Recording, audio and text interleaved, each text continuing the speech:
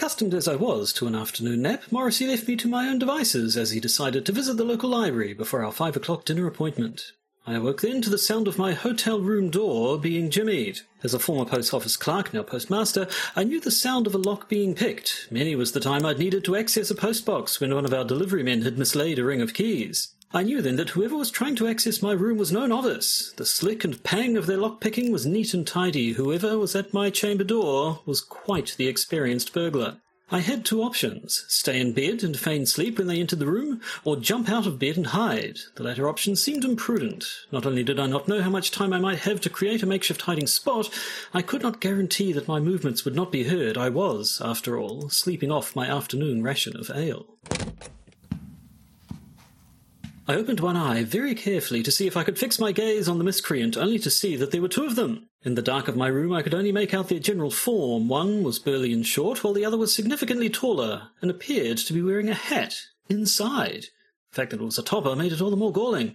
They whispered something to each other and then spread out across the room, carefully looking over my things. Then, without warning, there was a knock at my door. Pluddles!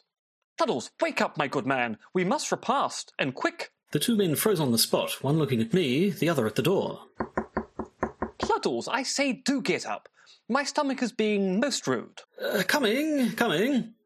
I pretended to yawn and stretch as I sat up in bed. The two figures were still frozen in place. I fixed the fellow staring at me squarely in the eyes and then rubbed them dramatically as if I could not believe what I was seeing. Hold on, you don't to turn on my belly light. I reached for the lamp beside my bed, intending to turn it up. At this moment the two men sprang into action, looking at each other with what I can only surmise was both fright and conviction. And then, with barely seconds to spare as I increased the flame, they dashed towards the window and defenestrated.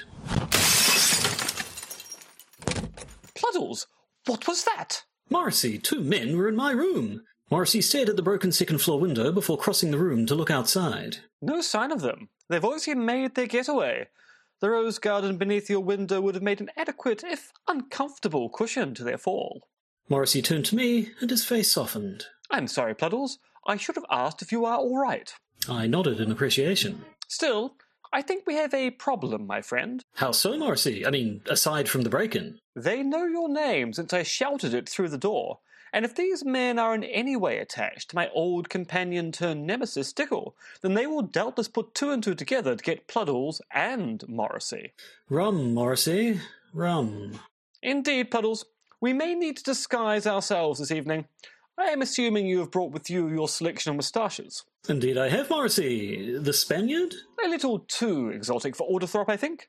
No, I am thinking maybe the French linesman, or maybe the Irish ramble. Smiling, I fetched my disguise kit.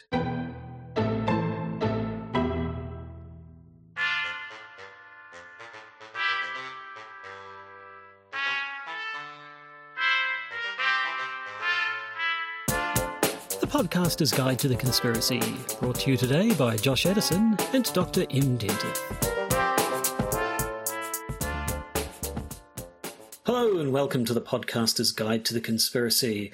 I am Josh Edison, sitting somewhere in New Zealand. They are Dr. M. Dentith sitting somewhere else in New Zealand. That's the kind of wacky, mixed-up world we live in. And that's all the information that we are willing to give you. Things are fine. How are things in your nondescript part of the country? They're quite literally things. Occasionally stuff, but, you know. Oh, that is sounding a bit heady. I hope it isn't bringing up the old anxiety. No, well, I don't. Maybe that's a good thing. They've been all in the news at the moment, saying now just be ready in case we get another wave of COVID here. Everything's fine now, but we don't want to become complacent, which I guess is fair enough, which some people have taken to be saying there will be a second wave, which has then caused other people to say, what do they know that they're not telling us? But I assume all they're actually telling us is don't let your guard down and be ready for things to turn south as they have in other countries. Well, I think people are very much aware in the medical profession here and the government that countries which appeared to be doing well, like Vietnam and also Australia to a certain extent, are suddenly doing very, very badly due to super spreaders in their communities, basically. And we're going, well, we're actually not that different. And at the moment, we think we've contained the virus to the borders of the country, but that doesn't necessarily mean that someone hasn't snuck through who is asymptomatic and hasn't come up with a test, because we have the problem of false positives and false negatives with respect to COVID-19. So it is possible there's at least one person with COVID-19 out in the community, and we might not detect that for several weeks. And when we do detect it, it could be because there's a wave. So we need to be very cautious. Yes, so things are still fine here for the moment. Did you hear that loud door slamming? Oh, yeah. This is a hotbed of activity. It's true. There was a helicopter circling the house not too long ago either. What kind of crime ring are you running? I don't... a car ran into the streetlight outside my house just last week. It's madness. It's bedlam. It appears to be a criminal hotbed of activity in your vicinity. What are you doing? Well, I don't know. I can only assume I'm some sort of magnet. Enough about me. How do they work, though? Nobody knows. That's the point. So we should just discard any thought of them. I'm just a juggalo everywhere I go. Sorry, please do continue. Do you know that has never actually occurred to me to juxtapose those two songs? Oh, I do it all the time. Done. Yeah. No, anyway, as to the episode to hand, it's another episode of Conspiracy Theory Masterpiece Theatre. So things are... This one, I mean, the stuff we've looked at so far, there's been disagreement and back and forth, but it all seems to be fairly agreeable. But this one seems to be a bit more contrary. So it should be a little bit more interesting. Yes, we are about to encounter, and I say this kindly, the grumpy old man of the philosophy of conspiracy theory, I should say Dr. David Coady. And his paper Conspiracy Theories and Official Stories. So unless you've anything else you want to get off your chest, shall we pile into the episode proper? Indeed. Let's play a sting.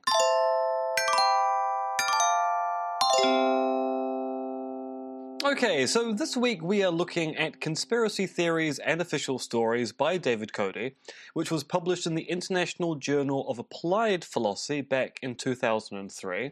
That's volume 17, issue 2, pages 197 to 209 for those who are playing along at home. It has an abstract, Josh, that goes something like this. Was that my cue to say it? It was, yes. Okay, sorry, you said it like that, I thought... Anyway. Conspiracy theories have a bad reputation. This is especially true in the academy and in the media. Within these institutions, to describe someone as a conspiracy theorist is often to imply that his or her views should not be taken seriously. Perhaps this accounts for the fact that philosophers have tended to ignore the topic despite the enduring appeal of conspiracy theories in popular culture. Recently, however, some philosophers have at least treated conspiracy theories respectfully enough to try to articulate where they go wrong. I begin this paper by clarifying the nature of conspiracy theories. I then argue against some recent critiques of conspiracy theories. Many criticisms of conspiracy theories are unfounded. I also argue that unwillingness to entertain conspiracy theories is an intellectual and moral failing. I end by suggesting an Aristotelian approach to the issue, according to which the intellectual virtue of realism is a golden mean between the intellectual vices of paranoia and naivety. I like to say that you go naivety like I do, even though many people go naivete. Naivete, well, it's spelt with a Y. We're not French. We're English speakers, at any rate. We absorb words into our own language like some sort of linguistic amoeba. I prefer to think of it more like a cephalopod, but whatever floats your goat. So, that's how it starts, and straight away, I mean, we can see, much like most of the commentaries we've looked at already, the idea that, yes, actually, you shouldn't just be writing off conspiracy theories entirely. It is an intellectual and moral failing to at least refuse to entertain them.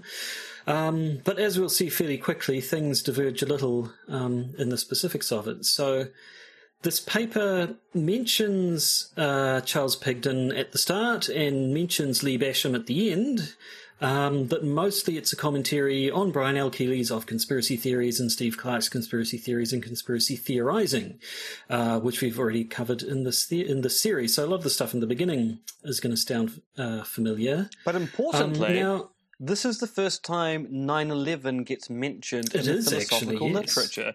This is 2003, and Coady is going to talk about how any standard explanation of 9/11 is a conspiracy theory when you consider a conspiracy theory properly.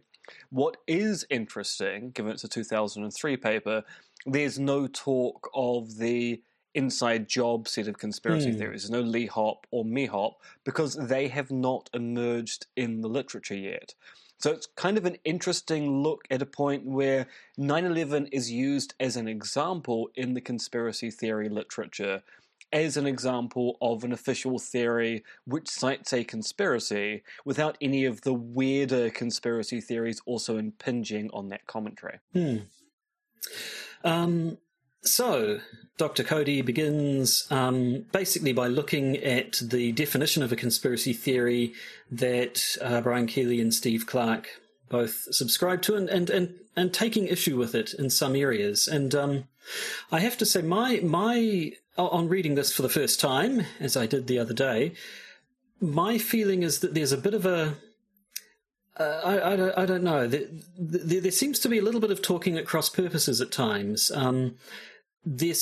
Reading through it, it seems like Coady has a sort of an unstated assumption that the definition of conspiracy theory should match fairly closely the way it's used in the common parlance, which is quite Aristotelian. Did you do ancient Greek philosophy? I did, yes, but I was never a bit... Yeah. It's one of the things where I actually did quite a lot of it, but I still don't quite understand why we spend so much time on the ancient Greeks whilst ignoring recent contributions to the literature. But anyway, one of the things I recall from when I did it, 20-something years ago now, was that Aristotle likes to start a lot of his things by saying, when we talk about whatever subject he's discussing, here's what we say, and he would use the way the way things are commonly talked about as a guide to reach an understanding of them.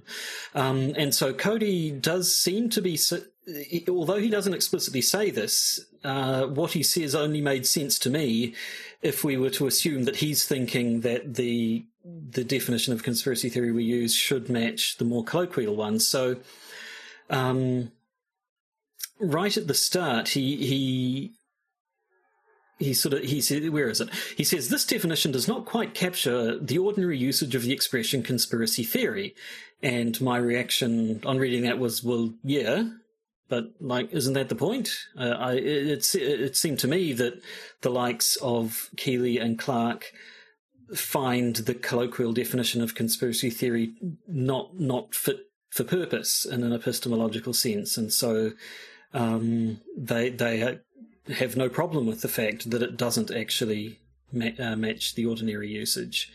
Is that that was my impression? But as someone who's a lot more familiar with the literature, is that what you see? So what's interesting about Coady's work is actually talking about this paper with respect to what he's going to argue in future papers.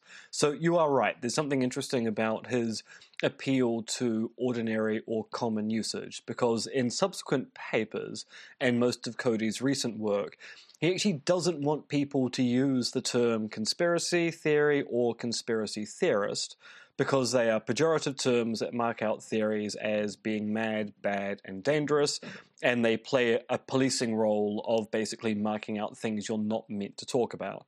So Coady's current work is to go, look, we shouldn't be even bothering with a philosophical or psychological or cultural theory study of these things called conspiracy theories. Even engaging in the language is bad. And that kind of appeals to the ordinary usage stuff he's referring to here, where he's going, well, look, if we work with Steve Clark or Brian L. Keeley's notion of what a conspiracy theory is, then these things are going to be amenable to a standard analytic analysis of conspiracy theories which are rational to believe versus conspiracy theories which are irrational to believe. That's not how people talk about conspiracy theories in ordinary language. They always take them to be theories which are irrational to believe, even though the philosopher will say there are cases where conspiracy theories are prima facie rational, given particular evidence and the like. And we should be working with ordinary language usage whenever possible to try and capture how people talk about these things.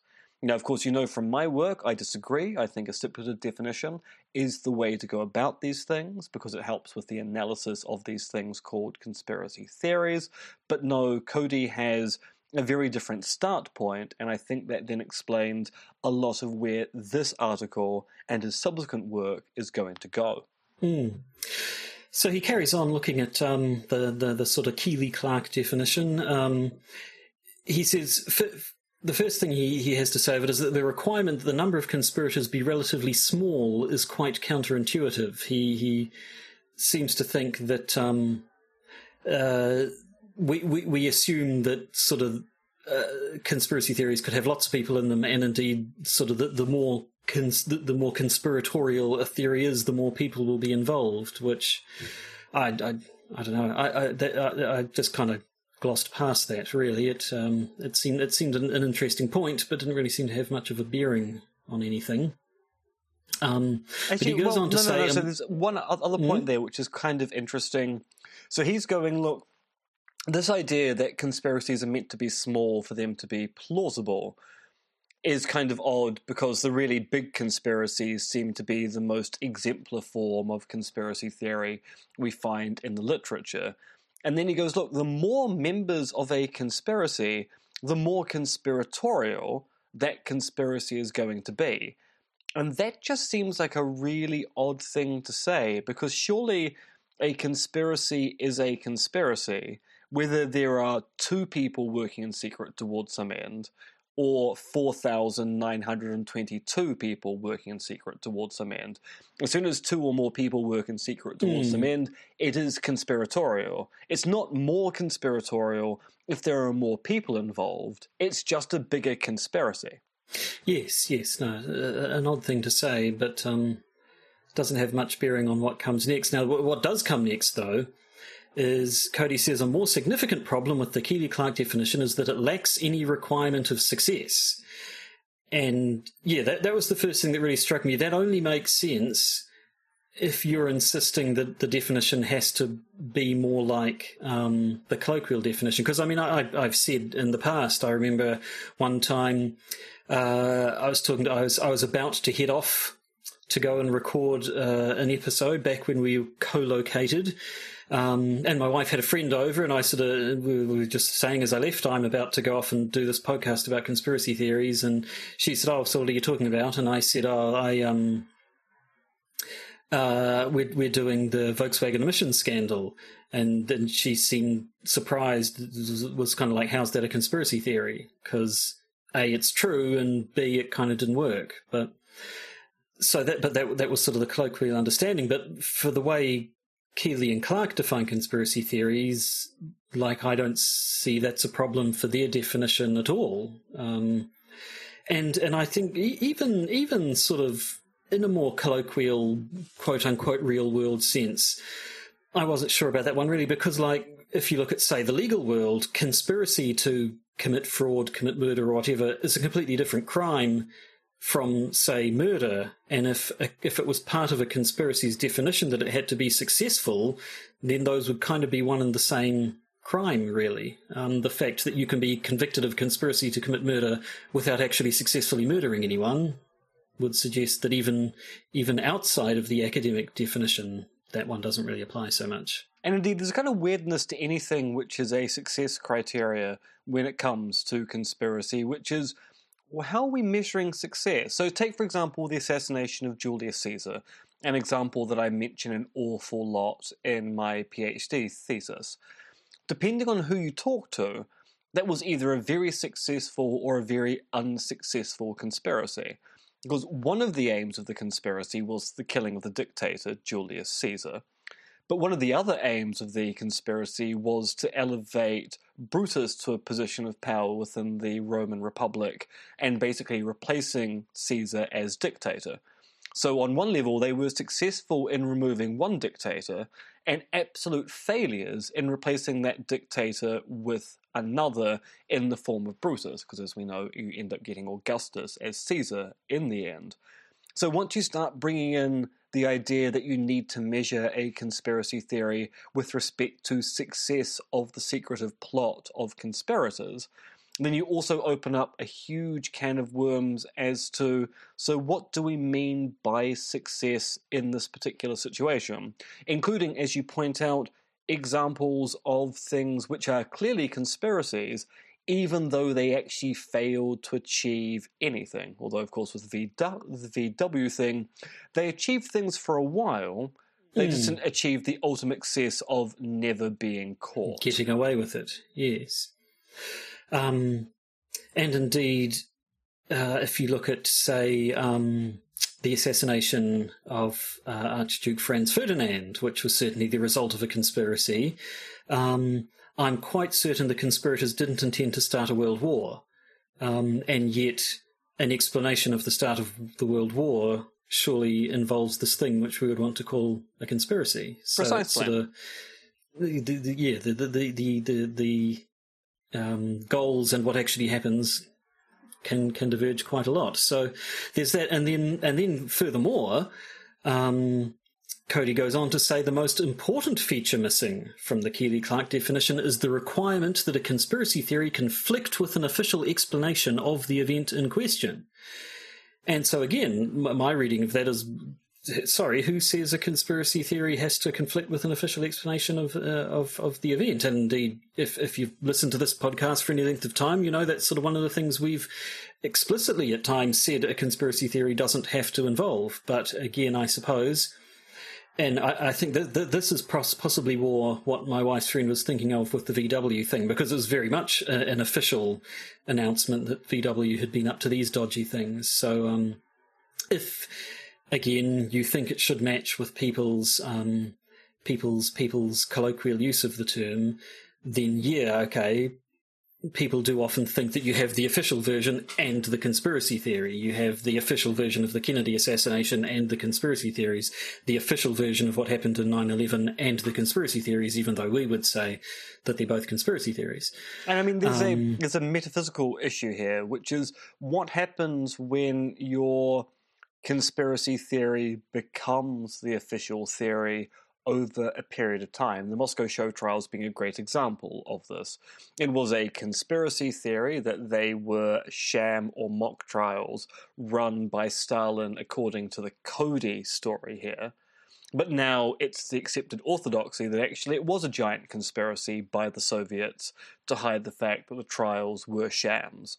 So it started off as a pejorative conspiracy theory in opposition to an official theory that the trials were free and fair, and now it's accepted that the official theory was in fact a conspiracy theory by the Soviets to cover up the fact that the conspiracy theory that the Soviets were lambasting as being disinformation was in fact actually the official theory. Now the trials were a sham. You just don't need to bring in this official theory stuff to talk about conspiracy theories. It does more harm than good. Yeah, and I think, as I recall, this is going to come up again a little bit later. And it's perhaps not as much of a problem for Coady as it might appear, but still. So yeah, I mean, continuing in this line, he says, both Holocaust acceptance and Holocaust denial fit the Keeley-Clark definition of a conspiracy theory, and he means this as a criticism, and yet I would just say, yeah, that's true.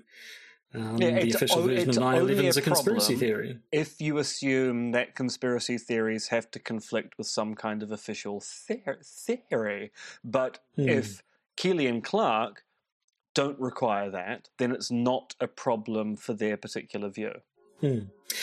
So Coady, from his particular view, ends up recommending the following three-part definition. A conspiracy theory is a proposed explanation of a historical event in which conspiracy, i.e. agents acting secretly in concert, has a significant causal role. Furthermore, the conspiracy postulated by the proposed explanation must be a conspiracy to bring about the historical event which it purports to explain. Finally, the proposed explanation must conflict with an official explanation of the same historical event.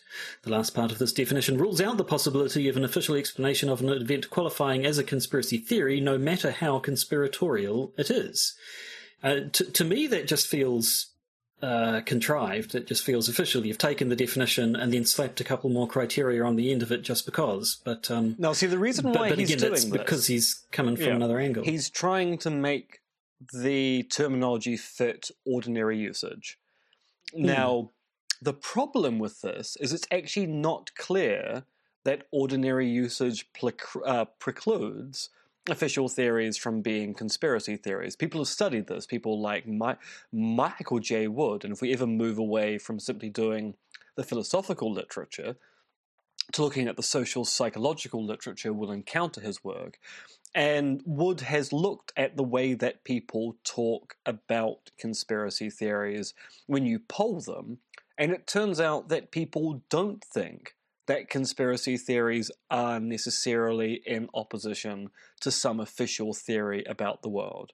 So it turns out it's not clear that ordinary usage says conspiracy theories are unwarranted theories that go against conventional wisdom.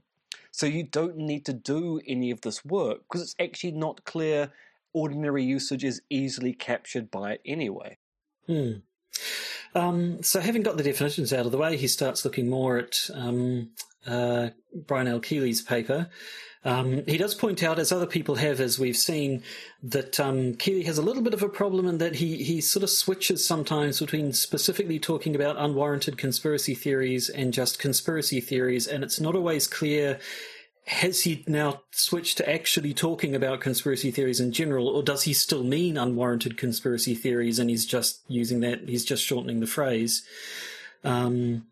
which Coady seems to take as possibly a little bit sinister, but I'm not sure if that wasn't any more than just carelessness on Keeley's behalf.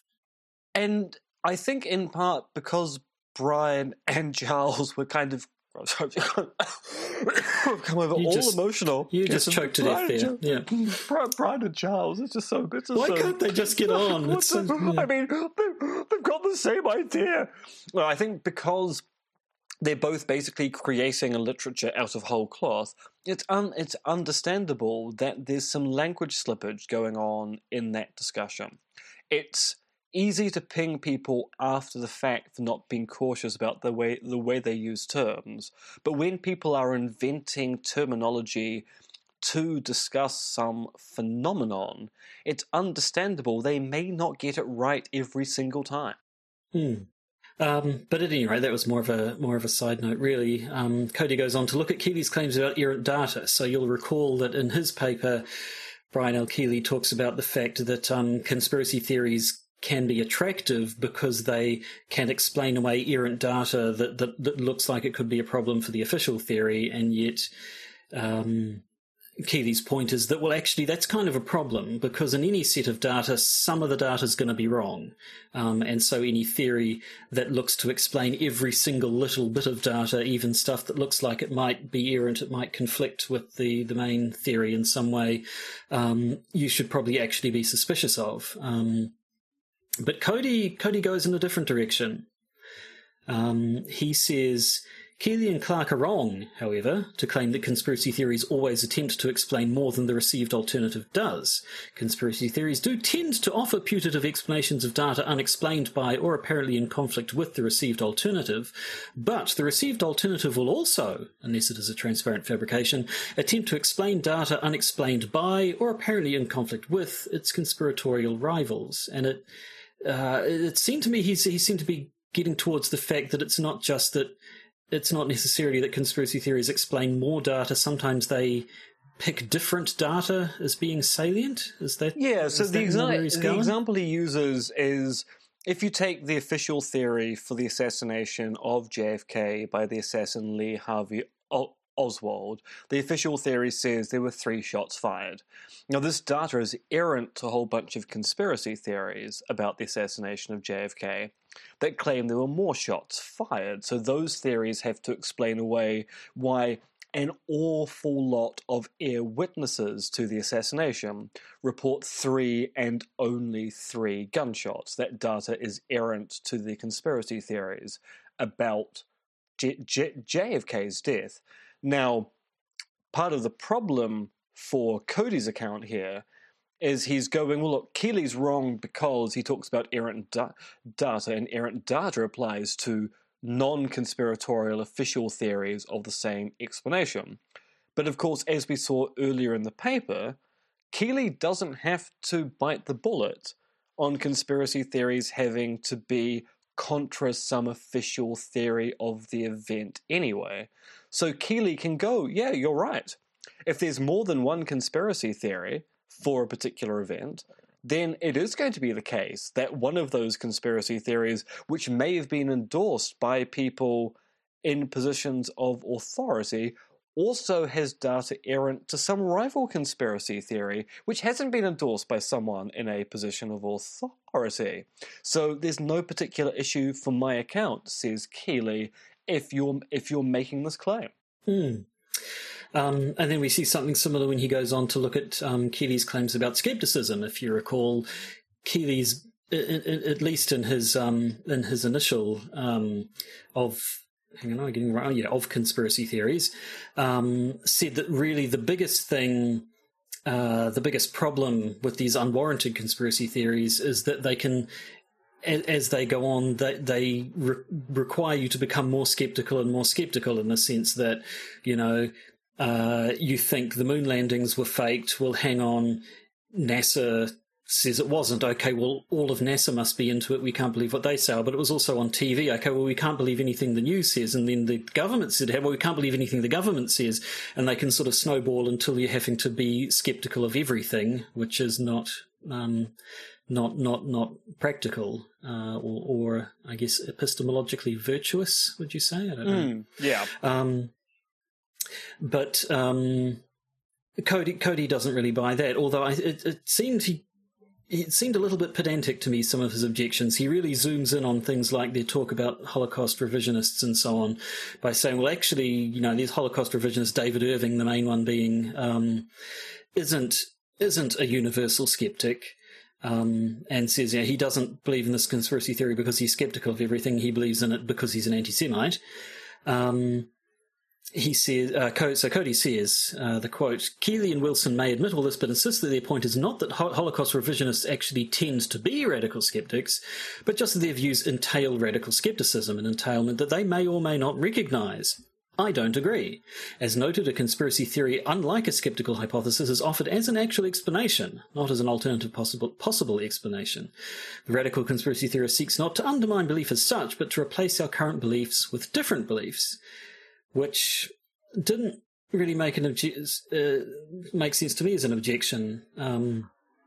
If you're saying that these conspiracy theories entail a overly skeptical viewpoint, even if the people making it don't actually realise that that's what they're ultimately implying is, then why does it matter that they don't intend to undermine belief? That just means they haven't followed their views to the logical end point of it. Yeah, and actually this is a point where when I was having a conversation with Keely a few weeks ago, he actually wants to chase this up because he feels that this is something which people have not really paid much attention to.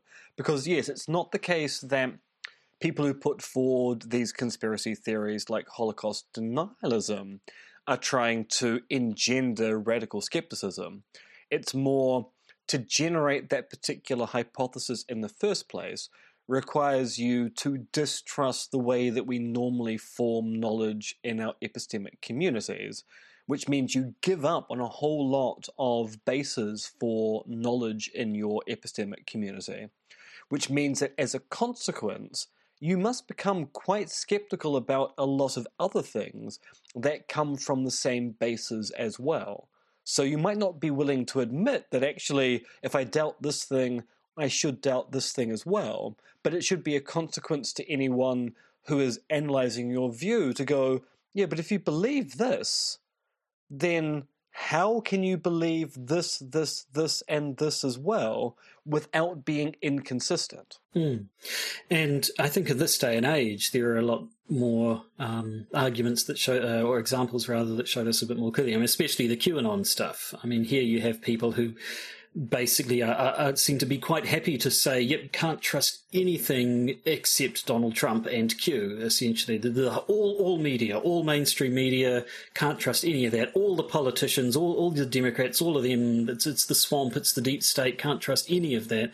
And they seem quite happy with that level of skepticism, although, as a side note, it always, one of the things that sticks with me a little bit is the fact that you have all these people saying you can't trust anything at all, except me. And these YouTube videos that I've looked at, believe me when I say what I'm saying, but completely distrust anything else. We had an interesting email just this week that you forwarded to me of someone wanting to talk to us about how COVID's fake and obviously a psyop, which you can see when you compare it to the 9/11 psyop, and lots of psyops, all the ops.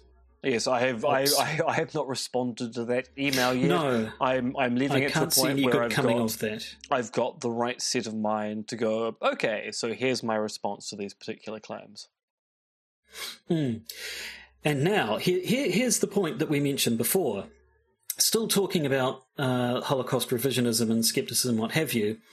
Coady says, although here and now belief in the Holocaust does not qualify as a conspiracy theory because it also has official status, there was a time and place, i.e. Nazi-occupied Europe, in which what would now be called Holocaust revisionism was the official story, and belief in the Holocaust was belief in an accurate conspiracy theory.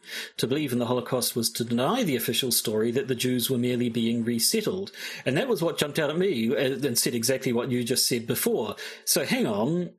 So that means that if a conspiracy theory can't be an official theory, and yet it's possible for something to go from being official to being unofficial or vice versa, that means it's possible for something to go from being a conspiracy theory to not being a conspiracy theory, even though the actual content of the theory hasn't changed in any way. And that immediately I was like, oh, hang on, that sounds like a problem. Although reading further down, it didn't actually sound like a problem for Coady, given what he ends up saying eventually. As we'll see, he talks about saying that sort of the social context is important. So if the context changes, I guess he would say, yeah, actually, that's fine. If the context changes, then whether or not it's a conspiracy changes, because the social context is important. But that also becomes a problem if you think that we should be trying to map conspiracy theory onto an ordinary language use, because that shows that the ordinary language use of what conspiracy theory is not settled, which means why try and capture an unsettled notion of what counts as a conspiracy theory if that's subject to change? Why not work with a stipulative definition that says it's one particular thing, and then do the analysis and add in that in your language community you may have an initial intuitive response to this, but here's a reason to disregard it. So having looked at that, he then turns his eye to Steve Clark's conspiracy theories and conspiracy theorizing, which, if you recall, when we looked at that, Steve Clark, at least in his initial paper, said that he believed that Keeley was wrong, and that the real thing that makes conspiracy theories unwarranted is that they rely on the fundamental attribution error, the psychological phenomenon where people... what's the terminology again? They look for a dispositional explanation rather than a situational one. Have I got that right around here? And Coady basically says that he thinks that's wrong because the fundamental attribution error is wrong, and that people don't actually make this mistake. And he refers to other psychological studies that have been done that he thinks shows that the fundamental attribution error is not true, which is that okay? Is that kosher? Yeah, no. To be in one discipline talking about whether something in another discipline is right or wrong? It's basically pointing out that the kind of studies that argue for the fundamental attribution error tend to overplay dispositional factors and underplay situational factors. So it's actually fine to then go, well, hold on. The description of the state of affairs you've provided hinges entirely upon saying X has disposition Y and downplaying situation Z. But actually, if we talk about how situation Z impacts upon disposition Y, then that changes the entire story for X. So that, and I mean, this is It's not cited here, but Coady is getting this criticism from people who are criticizing the fundamental attribution error in the domain of psychology. So it is actually a problem which is admitted to there as well. Okay. But yes, right or wrong, at any rate, he eventually points out a problem that you get with appealing to the fundamental attribution error. As he puts it, the problem is not just that there's insufficient evidence for the existence of the fundamental attribution error, it's that belief in the phenomenon is itself deeply paradoxical. Those who say there's a widespread tendency to commit the fundamental attribution error themselves seem to be committing that very error. After all, if we do exaggerate the importance of dispositions in our explanations of behaviour, this is itself a disposition, which purports to explain a great deal of our behaviour. The more we explain by appeal to the fundamental attribution error, the more we will ourselves be committing the fundamental attribution error. Belief in the fundamental attribution error appears to be self-refuting in much the same way that naive set theory and logical positivism are, and that's too many times to say the phrase fundamental attribution error in a short amount of time. But I think I managed it. Congratulations, well done. You probably deserve an award. Probably. So yes, interesting point. I mean, we ended up not being convinced, as I recall, by Steve Clarke's appeal to the fundamental attribution error anyway. But that does seem to be a more forceful way, I guess, of arguing against appeals to it. Yeah, and I mean, the problem with the fundamental attribution error is it does tend to present explanations as being predominantly dispositional and ignoring the fact that the said explanations also engage in situational factors as well. So it's quite easy to take any dispositional explanation and then recast it in situational terms, at which point the FAE just disappears.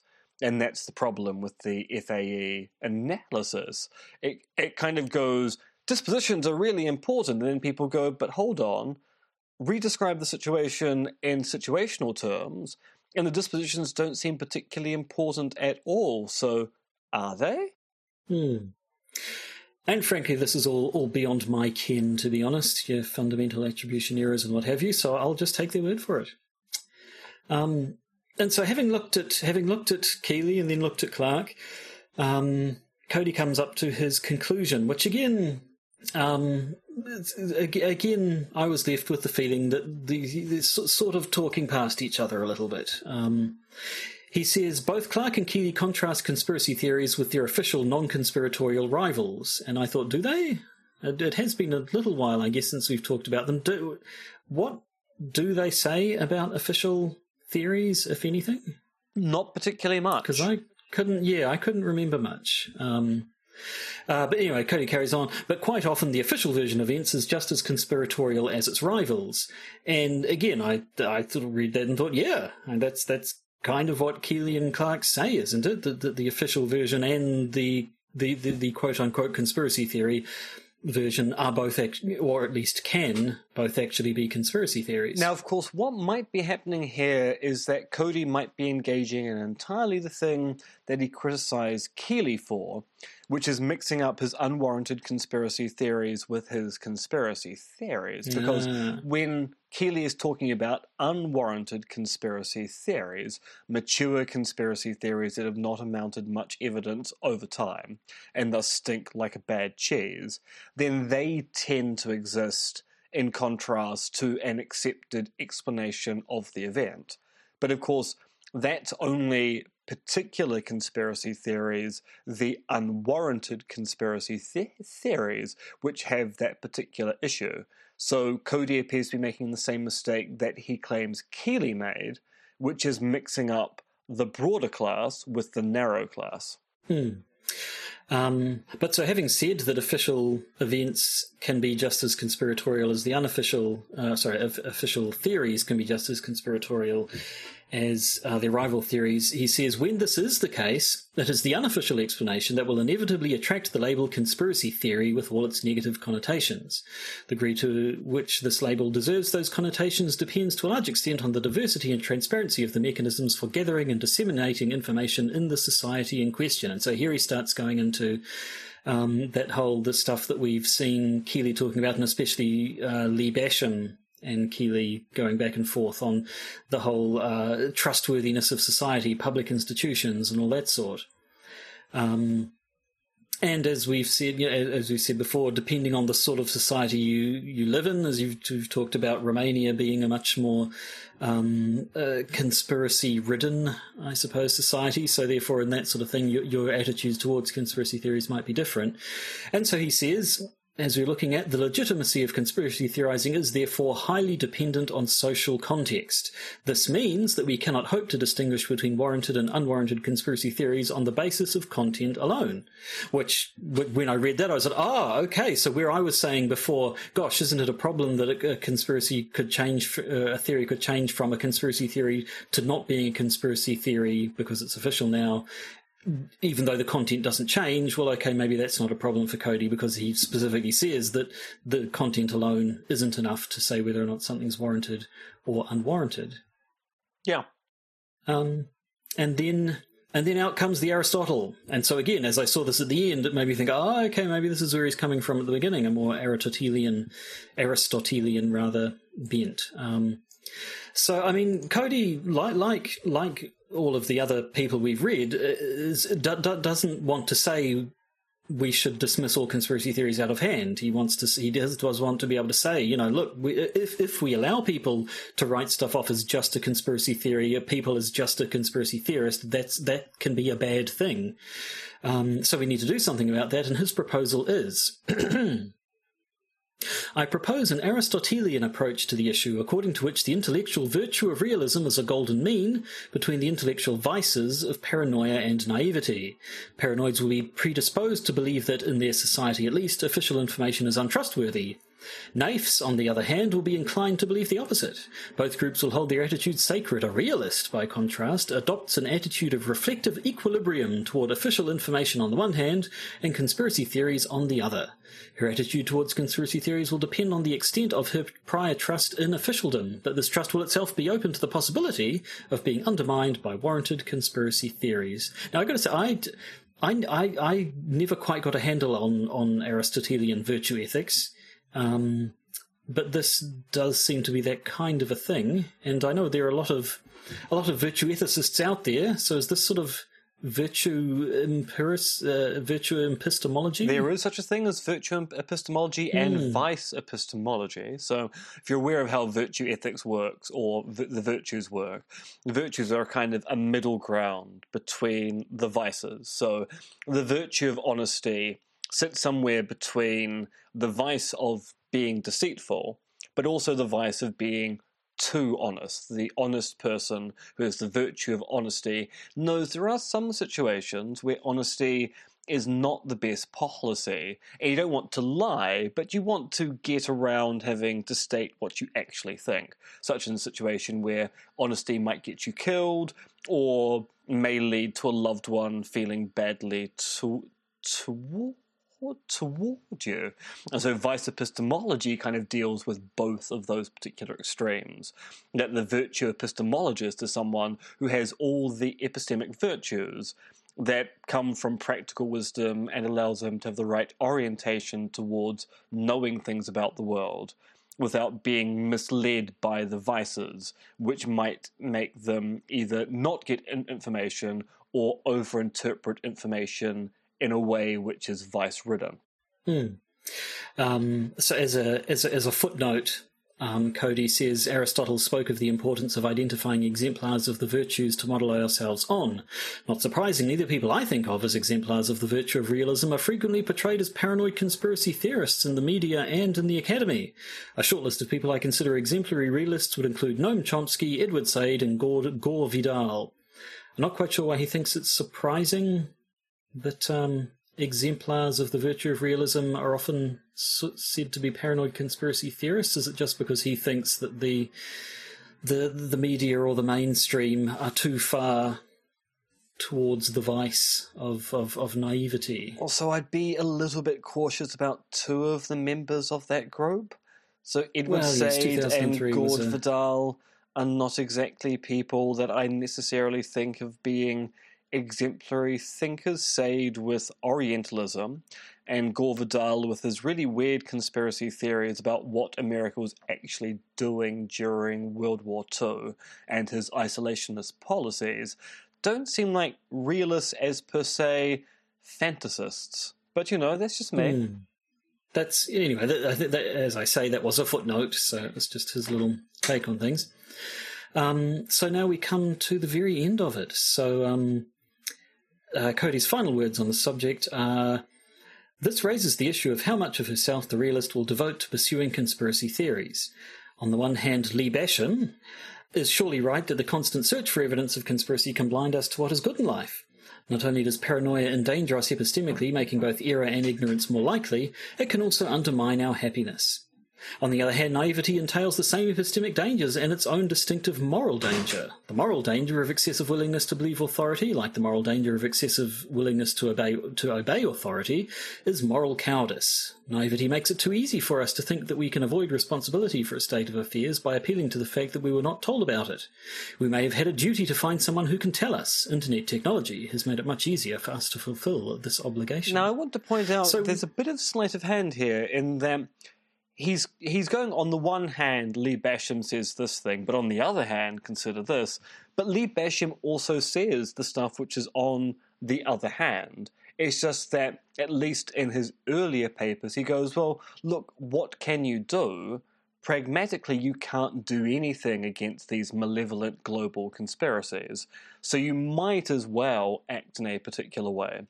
But he's also saying, even so, we need to be vigilant because eternal vigilance is the price of our freedom. And David's not really admitting that Lee is making that claim at the same time.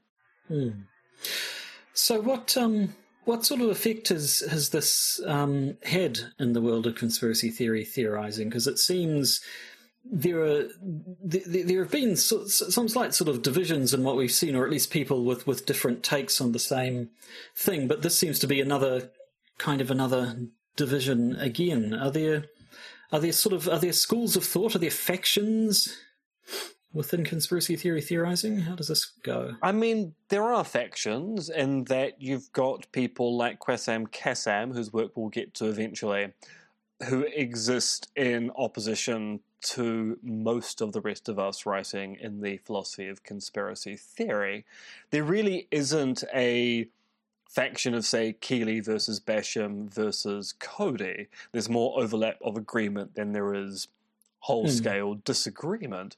What does happen next is David Coady produces an edited collection on conspiracy theory for Ashgate, Conspiracy Theories, the Philosophical Debate, which this article is reprinted in as a chapter. And so very soon we'll be looking at the fruit of that particular work, which includes people like Pigden, like Keeley, like Basham, and like Clark. So what Coady does is generate subsequent discussion, which is basically where I come in, because the publication of Conspiracy Theories, the Philosophical Debate, was instrumental in getting my PhD off the ground. And that last week we talked about the Wikipedia entry on the philosophy of conspiracy theories, in which you make an appearance. Is that's the volume? Because I know David Coady came up a lot on that page. Is that specifically this volume of his that it was referring to? Yes, it is. Yeah, that's how it seemed. So there you go. More conspiracy theory masterpiece theatre. What the hell am I talking about? Conspiracy theory masterpiece theatre episode done. And yeah, interesting to see a bit more contrary, I guess. I mean, we've seen disagreement in the other stuff we've looked at, but that seemed to be a slightly more disagreement than we're used to. But that's it for now. So next week, I understand we have an interview of some sort. We do. I'll be talking with Byron Clark, who has a YouTube channel which does some excellent work looking at alt-right material in Aotearoa, New Zealand. We will be talking about a recent interview on the Action Zealandia podcast with Kerry Bolton, who, Right. if you don't remember who Kerry Bolton is, shame on you, New Zealand listeners, and also B, he's our most prominent right-wing pseudo-intellectual. So we'll be talking a little bit about what he's been up to when being interviewed by our local alt-right group, Action Zealandia. But before then, we've got a patron bonus episode coming up. And of course, we have to deal with the big story, which occurred yesterday morning, that big old explosion in Beirut. Now, did you see... Yes. Did you find out about the story before or after you watched a video of the explosion? No, the explosion videos were the first thing I saw. Yeah, I just saw a tweet feed, saying you've got to watch this, and it was the first thing I did waking up, so I did, and then I went, did that just What happen? the hell was that? Which did give me a lot of memories of the morning of September 12th here, back in 2001. But we'll talk about that later on. So we'll be talking about Beirut. We'll be talking about COVID-19. We'll be talking a lot about COVID-19, truth be told. And then we've got a fascinating Jacob Wohl update. Yep, he's at it again. Just when you think we won't have anything to talk about, he shows up and does something else. But I mean, stupid. this time he really has done something else. This goes well beyond your usual Jacob Wohl information. So we've got that to look forward to. Or at least you've got that to look forward to. You've got that to look forward to if you're a patron. And if you are, thank you very much. If you're not a patron, but you're still listening, thank you very much for that as well. But if you'd like to be a patron, go to patreon.com and search for the Podcaster's Guide to the Conspiracy. You get these bonus episodes. You get access to the Podcaster's Guide to the Conspiracy Discord, where we broadcast live as we record these things. Sometimes we do that in New people Zealand. even listen in. Sometimes they do. We do it in New Zealand evening time, which we acknowledge is not the best time for people in other parts of the world, so we're looking at maybe a special one that we do at a more accessible time slot for people in other time zones. But at any rate, you get all that. So if you'd like to do that, feel free. But if you don't, keep on listening and just form our audience and bolster our egos that way. We appreciate that also. I also would like to point out that a few weeks ago, we did ask people to write in if they had issue with the drunk podcast. No one has written in to say they had issue with my drunk podcasting. So I'm assuming it's all go for even more drunken podcasting in future. So remember, you should be as drunk as possible at all times. If you don't like drunken podcasting, you do need to get in contact, because otherwise it is going to happen again. We can't stop it, quite frankly. No, I mean, it's just natural. These things happen. Yep, it's the laws of physics. But anyway, that's the end of this episode, I think. Good old conspiracy theory masterpiece theatre always keeps the content coming. So until next week, or until a moment from now, and if you happen to be listening to the bonus episode after this, or you happen to be chaining through a whole bunch of old episodes trying to catch up. That. It could be the future where you are. It could be centuries into the future, frankly, and you've stumbled upon this podcast and now you're binging your way through the whole lot into your subcranial brain implants or however things work. If we were the only cultural artifact left from the early 21st century. God, that wouldn't be a good look. No, I mean, that means honest. we have to do a lot more pop culture stuff. I suppose we do have more responsibility to tell people about to things future generations. we need to go on about the fact there's a Blu-ray release of Split Second coming out, and I'm so excited by the idea. Yeah, if you are listening from the future, Split Second was a very good film, maybe possibly the best film, and that's all you need to know about movies. It was the Citizen Kane of movies. Anyway, I think we're done. For now. So I'm just going to say goodbye and leave the rest to you. And I'm going to say toodly plop plop, hooray!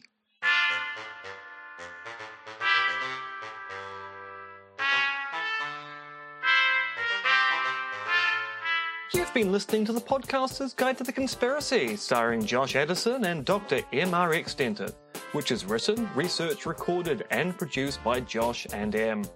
You can support the podcast by becoming a patron via its Podbean or Patreon campaigns.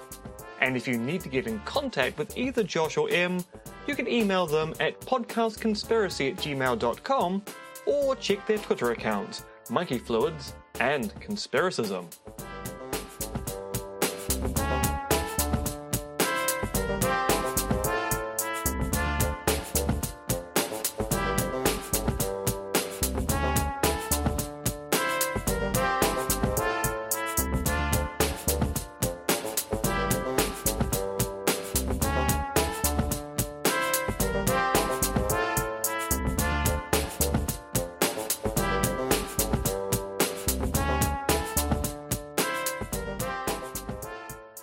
And remember, it's just a step to the left.